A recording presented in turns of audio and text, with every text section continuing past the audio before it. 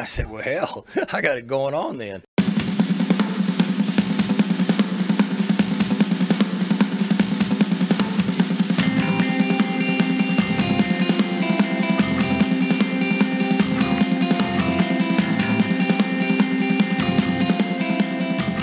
All right, everyone, welcome back to the Reload Podcast. Kyle Boone here again.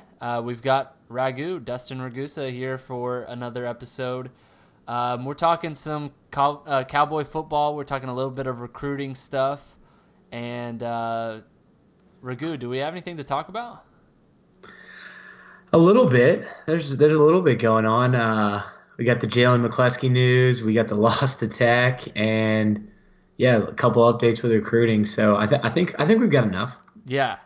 So OSU, I think since we last podcasted, actually, OSU blew out Boise State. They got blown out by Texas Tech, and now we go into Week 5 where Oklahoma State needs to beat Kansas. Obviously, they need to beat Kansas because Kansas is frankly no good, but a loss here would be pretty disheartening for OSU and for OSU fans who, after a week ago, after Boise State, I think rightly so, felt like this team could challenge for a Big 12 title, and 2 consecutive losses to Texas Tech and Kansas would maybe put a damper on that. Yeah, I think a loss to Kansas would be pretty terrible. That kind of nosedive the entire season, I think. So hopefully that doesn't happen. I don't think it will, but yeah, the Tech loss was tough. I know you and I, just from looking at our predictions and talking to you off air, both thought Oklahoma State was going to handle Tech pretty easily, and that definitely did not happen. No, shockingly. I was listening to Carson and Kyle's podcast today, and they were kind of saying, it's a foregone conclusion. Kansas is Kansas. Lawrence is tough to play, but it's Kansas still, so it's whatever. And I feel like they're treating Kansas like I treated Texas Tech, which is like I predicted like a 50-point blowout and it'll be over by halftime and we'll see Drew Brown and it's going to be great. And it was like frankly not even close. So am I overlooking Kansas? Like the spread is only 15 points. And I am secretly like a little bit worried because there's some like funky behind the scenes juju going on with this OSU team that no one can quite pinpoint, but I don't feel great about it. Well, here's kind of my thought on that, and I think I'm going to try to persuade you and might be able to back to the blowout side of things. So Kansas against Rutgers and Central Michigan had 12, I believe, total turnovers in those 2 games, and they scored on almost every turnover, inflating their points per game into like the high 30s. So they're really only scoring, if you take that away, I actually looked this up earlier, they're only scoring about 20 points a game. So it's still the same old Kansas. Peyton Bender, their quarterback, is garbage. An editor who let it out. Their backup, Miles Kendrick, is banged up. He's the freshman 3-star that came in. And then their third string, Carter Stanley's been getting on and off playing time for the past couple of years. So all they really have is Puka Williams, this 4-star from Louisiana running back. He's awesome. He's really good. But I'm not worried about Kansas because I don't think they're going to be able to score, and I don't think they've played anybody except Baylor that can pressure the quarterback, that has pressured the quarterback, and Baylor got 4 sacks. Yeah. And I could see us doing something similar. Yeah. It depends on, I guess, if Calvin Bundage is healthy. Yeah, that is true. Let's hear a quick word from our sponsor, and then we'll kind of rewind and go back to the Texas Tech loss. So, Ragu, I told you about the news about Angel Johnson and Blasingame last week. I hope you have done your homework. You may have heard the news that there's a new tax bill, but, Ragu, do you know how it'll affect you? Please give me the answer. I don't. Okay. I forgot. I knew you would not know the answer, but guess what? Angel Johnson and Blasingame, they do.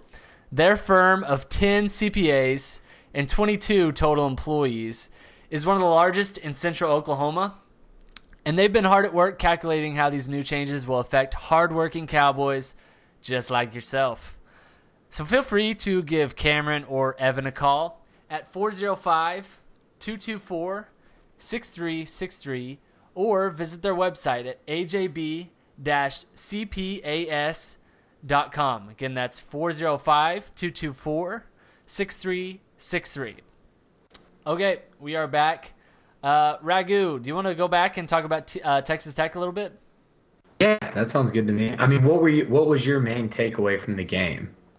Honestly, I think the biggest takeaway was the offense is just really, really bad. It's just jumbled and mangled from the quarterback position, which is its own separate entity, I would say, to the offensive line, to play calling. It was all just it's kind of gross. So I don't know, what was maybe like your one takeaway that you got from the Texas Tech loss? I honestly think it was just the overall kind of game plan. Yeah. The way we attacked Texas Tech.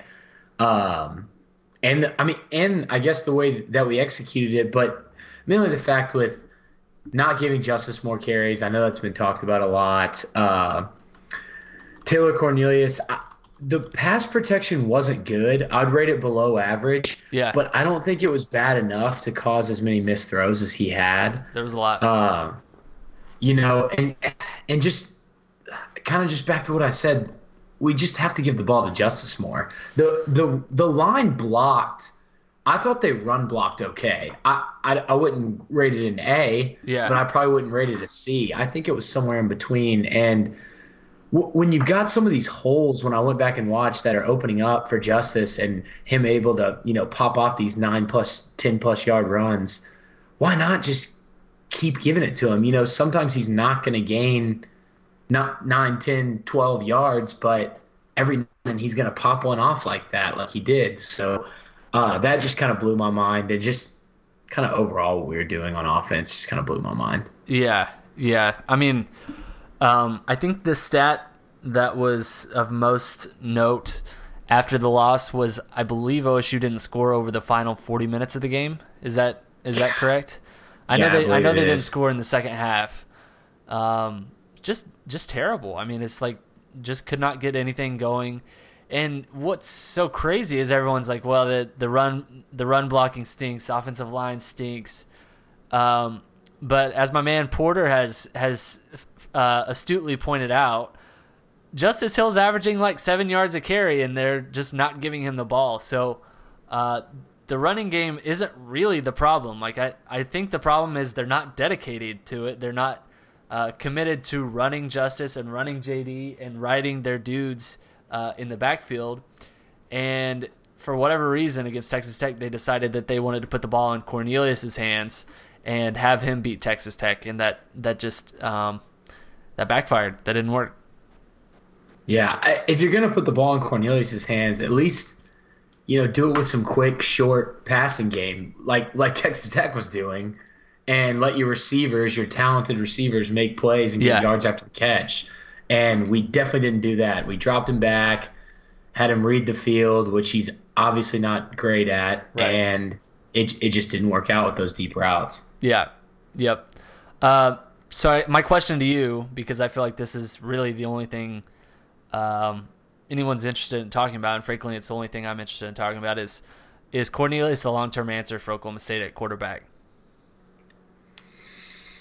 I don't think – not if they're going to do what they did against – not if they're going to play like they did against Texas Tech, if they're going to game plan like that. If they're going to have to figure out a way to get the ball into Justice Hill's hands and have Taylor Cornelius be more of a game manager type player. When I did my pro comp for him, I compared him to Matt Hasselbeck, and I think Matt Hasselbeck's better than a game manager, but he's not the arm strength talent. He's not the athlete.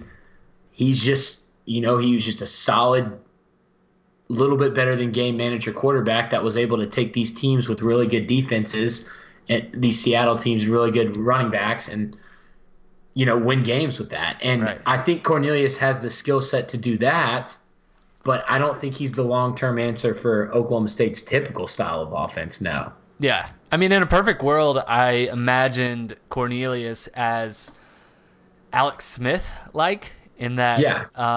Like for example, in Kansas City last year, like they have Tyreek Hill, they have Travis Kelce, they have Kareem Hunt. They've got all these weapons around him.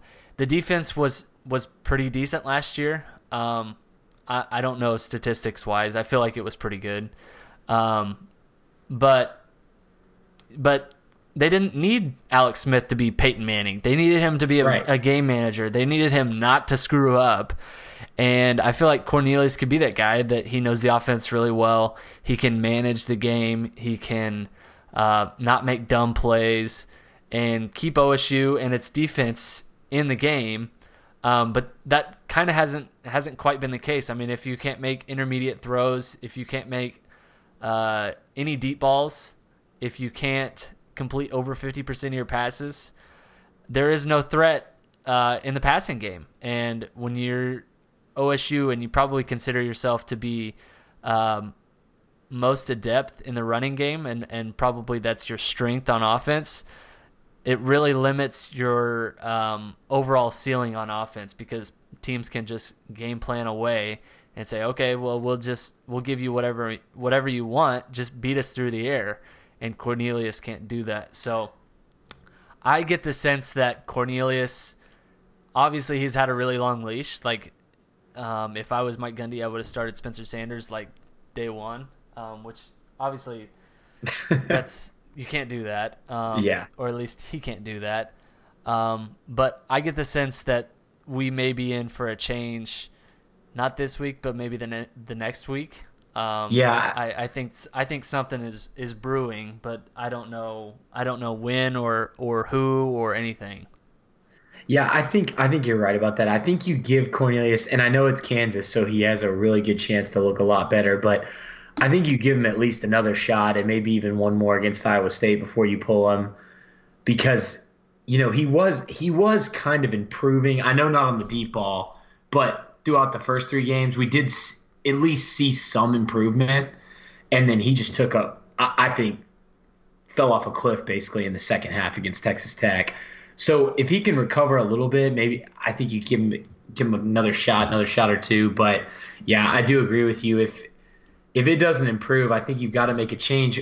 My one big take, and I think you'll agree with this, is one of the problems outside of the deep ball that I think Cornelius has is his pre-snap reads. Yeah. He's not able to make any adjustments, and you can see it. He's not ever adjusting anything up at the line of scrimmage. Mm-hmm. He's not ever hot routing a receiver. And the one reason you wouldn't play a young quarterback is because they wouldn't have experience reading college defenses that disguise a lot, like Tech, West Virginia. And so what's the difference about putting a younger guy in like Sanders? And I know I'm just completely skipping over Drew Brown. I just kind of wanted to make this point.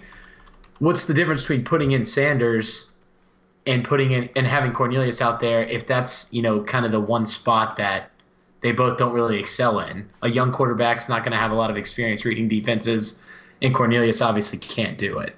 How dare you downplay my man Spencer Sanders?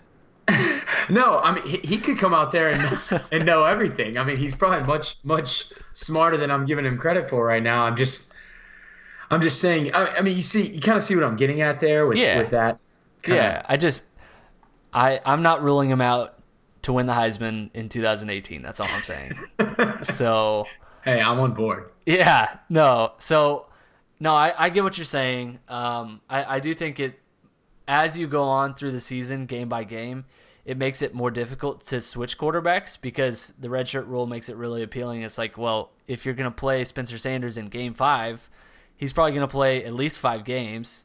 So why not just keep him on the sideline and ride out Cornelius? Like, I think at this point they're nearing the point of no return, to where I don't know what you do. You know what I mean? Like, I don't want to say that they mismanaged the quarterback situation, but I mean, I don't know. It's just, you don't really know what Spencer Sanders or Drew Brown can do, and that's kind of the gist of it. I think fans and even myself, it's like, well, let's just see if Cornelius or Drew Brown or Spencer Sanders are better, but we don't really know, and there's a lot of factors that go into it. I still think that we'll see one of those two in the next few weeks. So what if Cornelius comes out Saturday just right at 50% completion percentage and say he throws it around 40 times? So a little bit better than the Texas Tech game, but not by much. Goes for about 250, 260, 2 touchdowns, 2 picks. And Hill and the running backs have a solid day, so we still come out of Lawrence with a few touchdown victory. Do you think they give Brown a shot against Iowa State with a stat line like that? Or do you think Gundy blames it on the offensive line again? I think it depends on the stat line. Like, I don't remember the game, but for example, we'll just say against Missouri State that he played well, had good stats, but people noticed that he missed 6 throws and they were really bad. And he made a couple of really dumb mistakes that turned into interceptions. If that happens, I can see Drew Brown getting a shot. If that happens, he puts up a good stat line, and 2 interceptions are not his fault, then I think Gundy's just going to keep riding it. So I don't know. I really don't know what Gundy's mindset is. It's a tough question to ask. It is. It's a tough situation because you're trying to manage your depth at that position, because if Drew Brown plays more than 4 games, he won't be around next year. But right. As Nathan Ruiz of the Oklahoman wrote, if he plays less than 4 games, there's a chance he could transfer again next year as a grad transfer. So like you're playing risk reward on all these situations, and you're juggling all these balls. No one really knows what the coaching staff is thinking. Everyone knows probably what people want, and that's more it's better quarterback play. So we don't know the answer to that. So it's easy to play couch quarterback, in my opinion. I could play couch quarterback all the time, and I would have started Spencer Sanders. Did you know that? Did you know I would have started Spencer Sanders? I would have started him too. We kind of buried the lead. Jalen McCleskey is transferring. Gundy announced it at his press conference earlier this week, said that he didn't feel that OSU could get him the ball enough, more or less. That's what Gundy said. This is not good news for OSU. It's not. It's not on several different fronts, but I think it's mainly not from inside receiver depth, which I know we talked about a little off air. Yeah. I mean, they've got, so what they have on the most recent 2 deep at inside receiver is Dylan Stoner, who got banged up against Tech, Trayson Wallace, who's out for the season. Yep. He's going to have surgery soon. Jalen McCleskey, who's no longer on the team, and Landon Wolf, who's a walk-on. And besides that, I don't even know who would be the next in line. I know they have several walk-ons that are smaller receivers who could play the slot, but outside of that, I'm not really sure what happens if somebody else goes down at the inside receiver spot. Yeah, I have no idea. I think all options are on the table. Chuba could play some slot receiver, which awesome. I would love. Why don't we put John Kolar out there, see what he can do? JK? JK. I don't think he's trying to preserve a red shirt. So I don't know. I mean, I think they're in serious trouble. I think we could see more Jelani Woods potentially, more Cowboy back lining up as a receiver. I think I'm fascinated by that. So, but that is not good. McCleskey was the leading returning receiver from OSU last year. He was I believe it's the 3rd most targeted receiver this season, which is fine. I think he was probably expecting to probably be number 1 or number 2 in that category, and Tylan Wallace emerging as a superstar probably played into that to some degree. Wallace has like 50-plus targets through 4 games, and I think Stoner has somewhere around 24. McCleskey has somewhere around 22, 23, something like that. So I'm sure that played a factor. He wants to have a career in the NFL, and obviously he felt like that OSU wasn't going to give him the best shot to do that. So he's going to redshirt the remainder of the year. He played 4 games, did not play 5, will not play 5. He played his last career game at OSU against Texas Tech. So a really bad loss for OSU at inside receiver where they really are struggling with depth. Stoner is not 100%. Landon Wolf is going to be the name to watch moving forward. I think he's going to immediately get a lot of work next week against Kansas. And for those who don't know, Landon Wolf, former walk-on who earned a scholarship, had a lot of rave reviews last season, going into the season. Didn't end up panning out very well, obviously, because they had a couple guys named Marcel Aitman, James Washington, Chris Lacey, Jalen McCluskey, those guys. But Landon Wolf could be in for a significantly increased role in OSU's offense. That'll be interesting to watch. Ragu, let's hear one more word from our sponsor, and then we'll go ahead and wrap up this week and then get some dinner. I've already told you about Angel Johnson and Blasingame. You remember, right?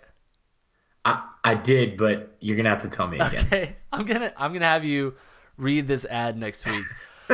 You may have heard the news that there's a new tax bill, but do you know how it affects you? Angel Johnson and Blasingame, they do. They've got a firm of 10 CPAs and 22 total employees. It's one of the largest in central Oklahoma, and they've been hard at work calculating how these changes to the new tax bill will affect hardworking cowboys just like yourself. So feel free to give Cameron or Evan a call at 405-224-6363 or visit their website at ajb-cpas.com. Again, that's 405-224-6363. And the website is ajb-cpas.com. Ragu, before we get out of here, final thoughts. Do you have any recruiting content that you are interested in? I know you were talking about Marcus Watson earlier. Yeah, that was so Marcus Watson, he's taken 4 of his total 5 official visits. He's gone to Oklahoma State. He was in town when a lot of the basketball guys were there, the Boone brothers, Avery Anderson. As you know, Avery committed right after that, so that was huge. And all signs have been pointing to Georgia Tech for Marcus Watson. He's a Georgia product. Yep. But basically every article and every expert take that I see says not to count out Oklahoma State. I think they're like at 33% on the crystal ball predictions, but I know that one of those predictions is from Go Pokes, so you got to kind of take that with a grain of salt since that's an Oklahoma State site. Yeah. But the national recruiters all seem to think he's going to Georgia Tech, but as we've mentioned on here, he's Mike Boynton's cousin. Yep. I'm sure they'd figure out a way to open up a spot for him. He's a 4-star wing, solid player, got incredible hops. Literally all of his highlights are dunks, but he can do other stuff as well. And he would be a huge get, and it sounds like he's got an Oregon visit coming up in 3 weeks, but everybody is assuming that he's not going to actually take that visit and commit early or commit before that. And it looks like it could be Georgia Tech or Oklahoma State. So that would be pretty cool. So if you were placing a line in Vegas, setting the line for Marcus Watson to Oklahoma State, what's the line at? Do you know how to do that? Do you know what a line is? Yeah, Okay. I think it's pretty heavily favored to Georgia Tech. I don't even know if I don't know if I'd even give the Pokes much of a shot. I just wanted to point out that it seems like they're still kind of hanging around there. Well, he's been to OSU several times. Like he made an official visit to OSU for, I believe it was the Boise State game, which happened to be a very good game to be at, and he was with Avery Anderson and Caleb Boone and Keelan Boone, so several OSU recruits and commits. And yeah, I mean, I think there's a chance that OSU could sneak in and get him. Honestly, I think this could potentially all come down to whether or not Michael Weathers is still on the team for OSU. So I don't know that there's a scholarship open right now, is there? No, there's not. Yeah. Not currently. But, I mean, you could figure out something. Yeah. You got to figure out a way to get him on there. Yeah, he's a dude. We'll He's see, a dude. though. That would be huge. He is a dude for sure. Huge. All right. Kansas this weekend. Do you have any final predictions? What's your score prediction? I'm going to go 42-17, which I believe is right below the over-under. Yep. And that has Oklahoma State covering because I think the spread is 17 right now, 17 or 18. Yep. So, yeah, I'm gonna take the Pokes and I'm gonna take them big. I just don't think Kansas has anything in the passing game, and if their backup, their speedy quarterback, can't come in for some change of pace stuff, then because he's hurt, I don't think they have any shot. I'm going 30-27 Kansas. I think there are some Kansas? Yeah, I think there's some real problems with this OSU team. Whoa. I do not feel good about this game at all. And OSU has struggled in Kansas, like historically, even under Mason Rudolph. They have had some struggles. And going into this game, obviously Kansas doesn't have momentum. They just lost to Baylor, but whatever negative momentum OSU has is just magnified 10 times by the fact that the quarterback situation doesn't seem to be settled. The offense just is not hitting on all cylinders. The offensive line is not working out well. The special teams has not been good. There is just a lot of things that I think could go wrong and potentially will go wrong in Lawrence on the road. So yeah, I'm thinking Kansas gets the better of this one. Hey, I'm all here for those kind of takes because that is not what I was expecting. But I hope that doesn't happen because then we're all the everything is fine but the house is on fire meme. So yeah. Well, last week I picked Texas Tech to literally lose by 50. And so, hey, maybe I'm doing a reverse jinx and maybe OSU is going to come out rocking and Spencer Sanders is going to trot out for the first snap and it's going to be amazing. I have no idea what to expect. These end of podcast takes from you right now are hot. Hot. I know. I'm sorry. I should have brought these out early. Well, I'll try to do better next week. No, that sounds good though. Okay. All right. We will see you next week then. Sounds good, brother. Okay. Thanks, Ragu. See ya.